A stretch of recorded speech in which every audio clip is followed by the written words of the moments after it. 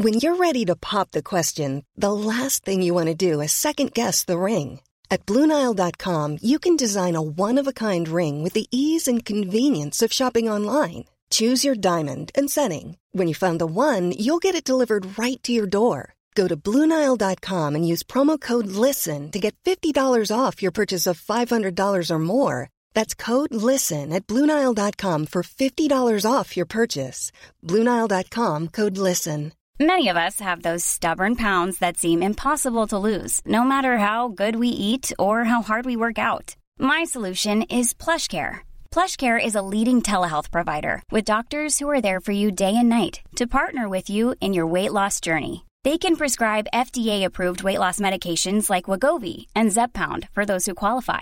Plus, they accept most insurance plans. To get started, visit plushcare.com/weightloss. That's plushcare.com/weightloss.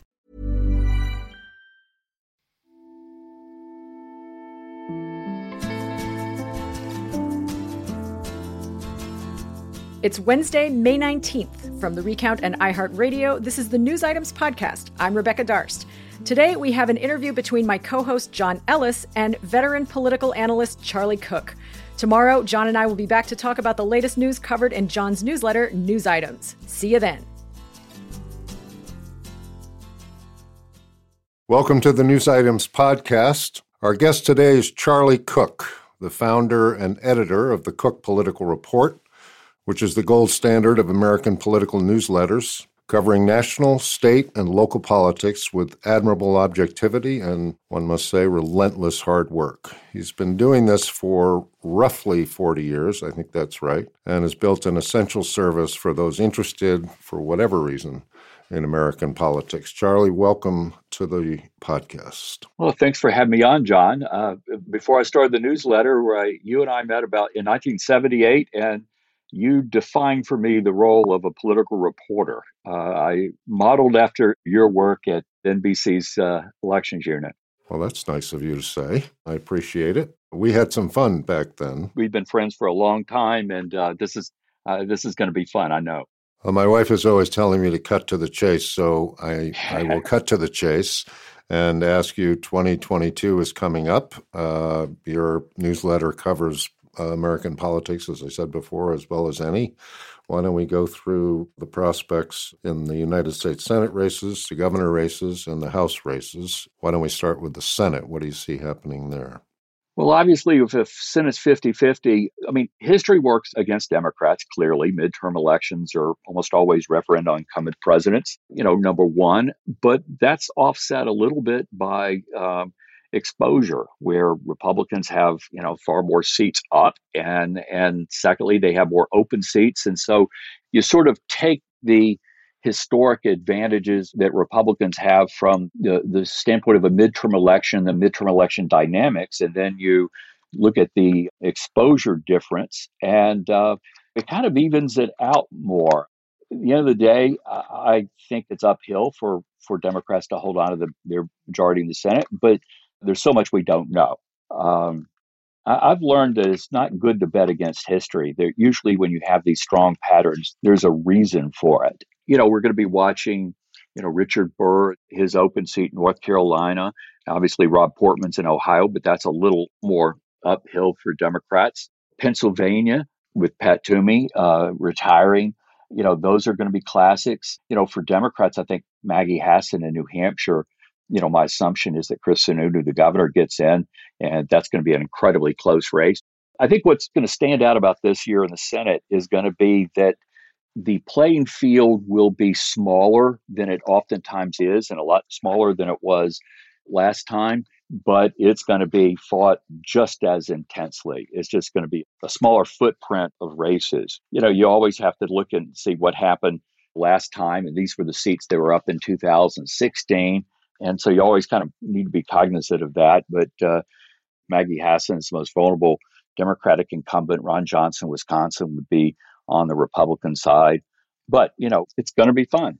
It's like 8 seats, right? I mean, there's sort of 5 that the Dems can pick up and 3 the Republicans could. Yeah, if you just narrow it down and say what states are competitive, throw out all the gimme putts on both sides, it's roughly even in terms of exposure.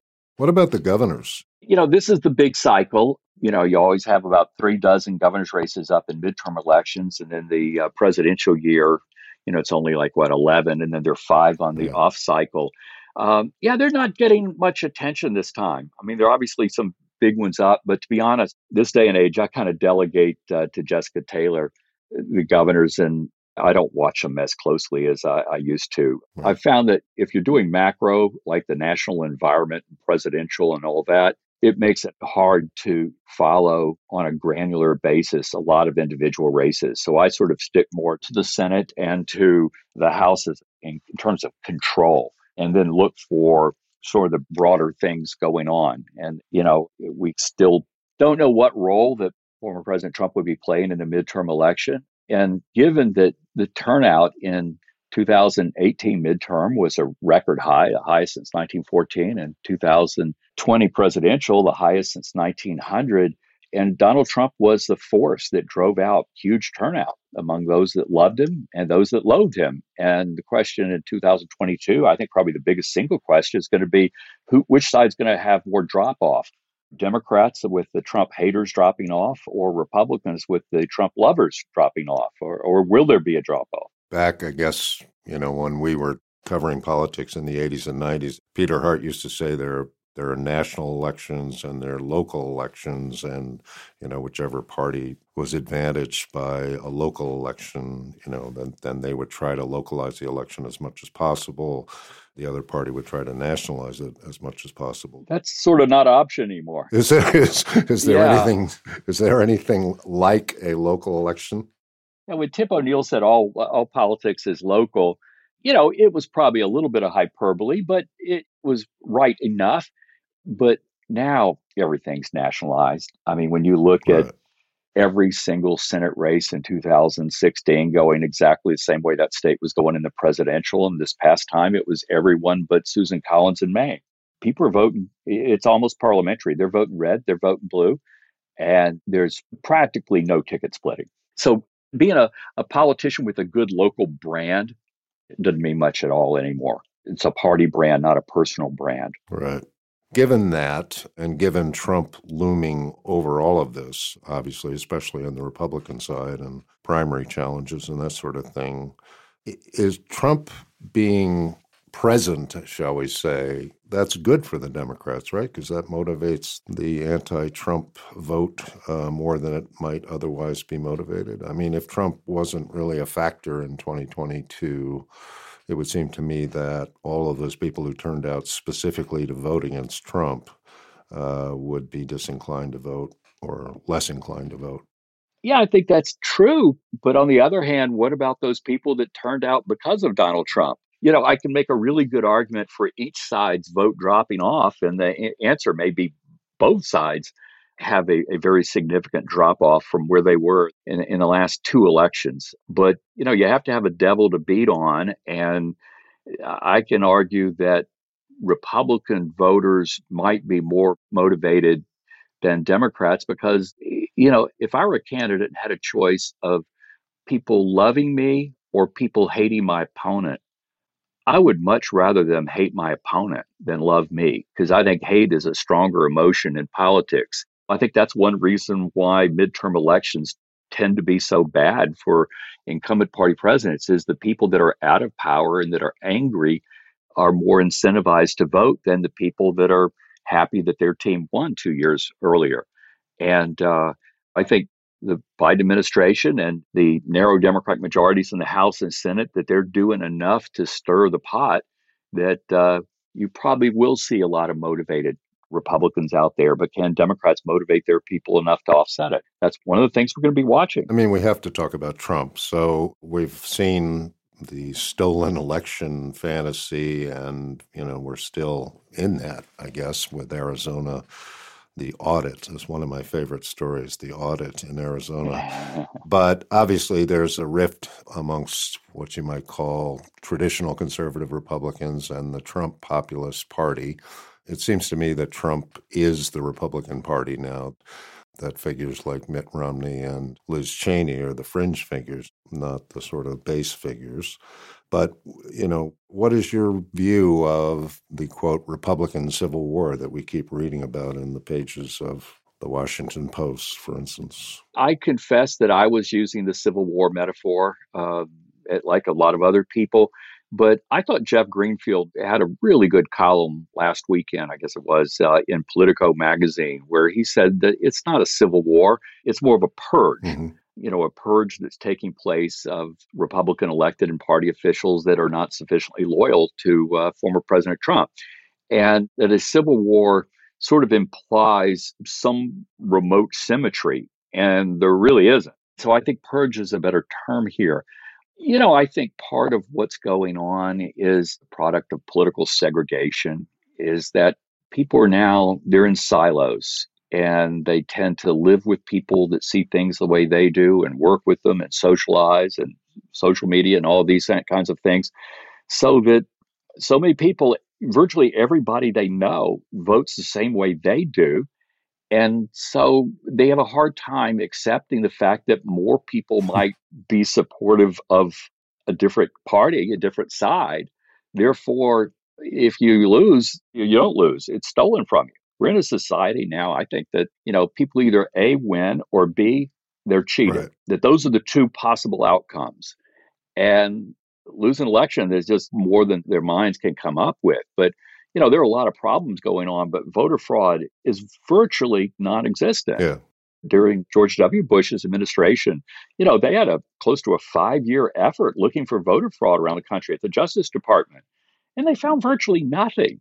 And Heritage Institute has created a database of election fraud cases over the last close to 40 years, and it's minuscule. There is so little voter fraud taking place in this country right now that it's kind of laughable. And, every responsible Republican I know, they don't argue with that. Right. But it's just, I think you used the term fantasy. I mean, that's exactly what it is. But I think with a lot of Republicans, not necessarily all elected officials, but with a lot of Republican voters, they genuinely believe that election fraud's rampant, that there are buses that are hauling minority voters from one polling place to another. Mm-hmm. So that they can vote 5 or 6 or 10 times. The thing that was remarkable to me was how well run the 2020 election was, given the pandemic and everything. Sure. I thought it was astonishingly well executed, if you will. Yeah, there was so much that could have gone wrong. But it reminded me of Y2K. Right. There was a possibility that everything could go to hell because of, the clocks and calendars changing. The digits. And people prepared for it. They watched for it. And it ended up being a nothing burger. Now, part of the reason it became a nothing burger is that people were aware of the potential for a problem and acted on it. Right. Well, we had a lot of notice, or a decent amount of notice, and election officials, state, local level, they did workarounds. And as you say, it was remarkable how they were able to execute this. It's easy to get discouraged about our political process, but arguably that was the success story, that we were able to pull off a very competent election under the unbelievable circumstances. And with massive turnout. Yeah, and with record high turnout. You wrote a column, I guess, last week, and talked about how the Trump agenda or the Trump set of issues was not going away anytime soon, or perhaps anytime at all, but that Trump himself was fading a little bit. Could you walk the listeners through that? Yeah. Basically, I asked the folks at Hart Research, who do the Democratic side of the NBC Wall Street Journal poll, which is my favorite of all the national polls. Mm-hmm. They've been asking Republicans and independents who lean Republican, do you consider yourself more a Trump supporter or more a supporter of the Republican Party? And what they had been finding through a lot of the Trump presidency was that more Republicans identify as Trump supporters than as loyal to the party, to the extent that in the last NBC Wall Street Journal poll before the election, it was 54% of Republicans said they were more loyal to Trump compared to 38% that they were more loyal to the party. Well, in January, those lines met again at 46%, and now the more loyal to the party is 50 and Trump is 44. But more importantly, when you look at the numbers within those two groups, and I got them to split it out for me, that among the people that were more supportive of Trump, that the percentage that rates him very positively, Right. that's dropped from 91% in January of 2020, and it was at 94% just before the election. Well, that's down to 75%. It's not that Republicans are turning on him, but the intensity and the enthusiasm about him is waning. And you saw that on the other side with Republicans who consider themselves more party people. The very positive for Trump dropped from, it had been 49, 51, 47, 50, and now it's down to 31%. And I don't think the Trump message, sort of the populism, nationalism, isolationism, maybe ethnocentrism, I think all these isms, I think they're just as potent on the Republican side as they were before. But I think you're starting to see Trump Republicans as seeing him as perhaps a flawed vehicle, and that there will be a Trump candidate, nominee probably in 2024. It's just probably not going to end up being Donald Trump. It could be Ron DeSantis or Mike Pompeo or, Josh Hawley or who the heck, it could be a lot of people, and whoever they nominate may very well embody the Trump message, but may not be him. And he always was his own worst enemy. Right. If you think of the Republican Party on a continuum, and you start off with Tom Dewey and Dwight Eisenhower and Nixon and Jerry Ford, and I'm going to come back to Reagan in a second, then go through, think the last five, both the presidents, Bush, think of nominees like Romney and John McCain. They were all in a straight line. Barry Goldwater was the one deviation from that. And even with President Reagan, he ran as such an outsider in 76 against President Ford. But by the time he won the nomination in 1980, he had taken a step or so towards the establishment. The establishment had taken 2 or 3 steps towards him. So they really weren't that far apart. But Donald Trump was more an embodiment of the Pat Buchanan and Sarah Palin, something that's sort of alien to that legacy Republican Party. And I think the party's just at a real different place, but that President Trump's flaws are getting more apparent. I mean, it was either going to be absence makes the heart grow fonder or out of sight, out of mind. And I think it's probably going to be more the latter, that he's just not going to have the visibility, and not, enthusiasm towards him will wane, but the party's not going back the other direction anytime soon, I don't think. All right, we're going to take a quick break, and then we'll be right back talking to Charlie Cook about American politics.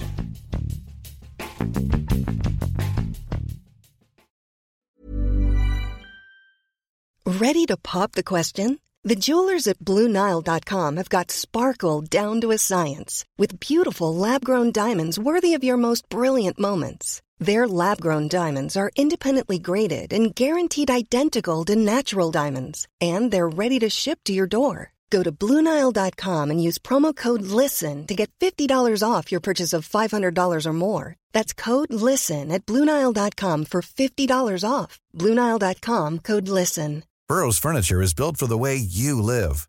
From ensuring easy assembly and disassembly to honoring highly requested new colors for their award-winning seating, they always have their customers in mind. Their modular seating is made out of durable materials to last and grow with you. And with Burrow, you always get fast, free shipping. Get up to 60% off during Burrow's Memorial Day sale at burrow.com/ACAST. That's burrow.com/ACAST. burrow.com/ACAST.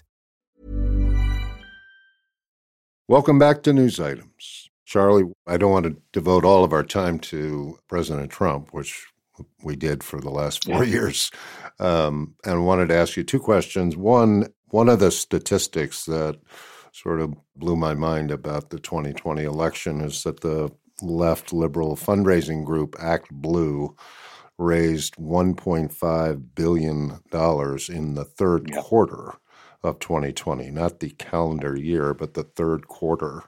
You've been covering this stuff for, as I say, many decades. How has the money changed in politics? I think there is so much money sloshing around our system in both sides that I don't think a lot of elections are getting won or lost because of money. Right. And that, one thing that matters a lot more is not who's got more money, but it's, does a side have enough to do what they need to do? I mean, do they have enough to build a campaign, get their message across? There's a law of diminishing returns in terms of the effectiveness of campaign spending. And that in all the tier 1 and tier 2 races, they are more than adequately funded in both sides. So yes, it was remarkable, but it showed the intensity of the hatred within the Democratic Party. And I think also Democratic donors were more comfortable going to online platforms to make contributions. They took to that. They were younger. And I think you had people that had never donated to political candidates before that were doing it because it was made easy and accessible, very simple. And, of course, obviously the RNC was doing a heck of a lot of the same thing for President Trump, but it's mind-boggling amounts of money. Yeah. But again, both sides have enormous amounts of money, and they get to a point where they have to invent new ways to spend money. Yeah. One of the things that interested me actually about the 2020 election, I was talking to a guy, I'm sure is a mutual friend, Larry McCarthy, who said that a number of the Republican Senate candidates ended up with significant sums of money left over after the election and weren't quite sure what they were going to do with it, which I thought was... You saw that on both sides, where Sarah Gideon in Maine had, $3 or $4 million at the end. Part of what happens, though, is that they're buying time. Mm-hmm. And sometimes these things don't get completed. So they get refunds after the election. So a lot of times they're not even aware of how much money they're going to have at the end. But again, it's that law of diminishing returns. And television just doesn't work anymore, but the alternatives to television are not nearly as expensive as the old TV-driven model was. I have one last thing. We got to get the quick read on Virginia governor. Is our guy Terry going to make it, or is the Carlisle man going to make it? For McAuliffe to win, what is it, only once in the last, 30, 40 years has the party in the White House been able to hold on to the Virginia governorship? Right. And that was when Terry McAuliffe won the first time. I think Virginia it's trending away from, I think Arizona, North Carolina, Georgia, rather than trending Democrat, I think they're reverting to the mean. They're becoming more in the center politically and more just competitive nationally. But I think Virginia is changing. Right. Virginia is, I think it's just getting more Democratic, and it's going to be uphill. And, we're going to see all the anti-Romney, anti-private equity ads recycled and used against Youngkin. So I would put my money on McAuliffe winning the primary and probably winning the general election. But, we have some tough economy, a lot of inflation, or this Biden thing doesn't work out so well. Then I could easily see how Republicans could hold on to that. Yeah, but the forces within the state of Virginia seem to be trending a lot more Democratic. Yeah. Does Newsom survive? I think so. The thing is that the Gray Davis was such an anomaly. I look over at Wisconsin with Scott Walker, that Americans believe in elections. And if you don't like an elected official, that's when you throw them out, is when they come up for re-election. And I think it takes really unusual circumstances for people to remove a governor via referendum. I just don't think, or impeachment, or whatever. Recall. I don't think that happens much. And I don't think Newsom has covered himself with glory. But at the same time, the Republican Party is in such bad shape in that state that, if they dropped any further, there'd be a third party. All right, we're going to have to cut it off here, but thank you very much for joining us. Thank you, John. It was a lot of fun. Those that want more of the Cook Political Report should go to cookpolitical.com. Yeah. Charlie, we hope to have you on again many times to help guide our listeners through the next couple of years of American politics. I would love that very much. Take care. Thanks for tuning into the News Items podcast. The podcast is based on John Ellis's newsletter of the same name, available at newsitems.substack.com. And you can find my analysis of the wide world of real assets at investableuniverse.com. News Items is produced by Christian Castro-Russell, Pierre Bienaimé, Anna Mazarakis, and Ali Rogers. Our theme music was composed by Billy Libby. See you again tomorrow.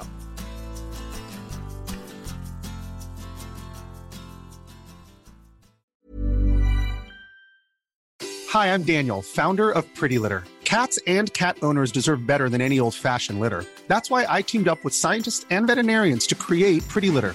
Its innovative crystal formula has superior odor control and weighs up to 80% less than clay litter. Pretty Litter even monitors health by changing colors to help detect early signs of potential illness. It's the world's smartest kitty litter. Go to prettylitter.com and use code ACAST for 20% off your first order and a free cat toy. Terms and conditions apply. See site for details. Planning for your next trip? Elevate your travel style with Quince. Quince has all the jet-setting essentials you'll want for your next getaway, like European linen, premium luggage options, buttery soft Italian leather bags, and so much more. And is all priced at 50 to 80% less than similar brands. Plus, Quince only works with factories that use safe and ethical manufacturing practices. Pack your bags with high-quality essentials you'll be wearing for vacations to come with Quince. Go to quince.com/pack for free shipping and 365-day returns.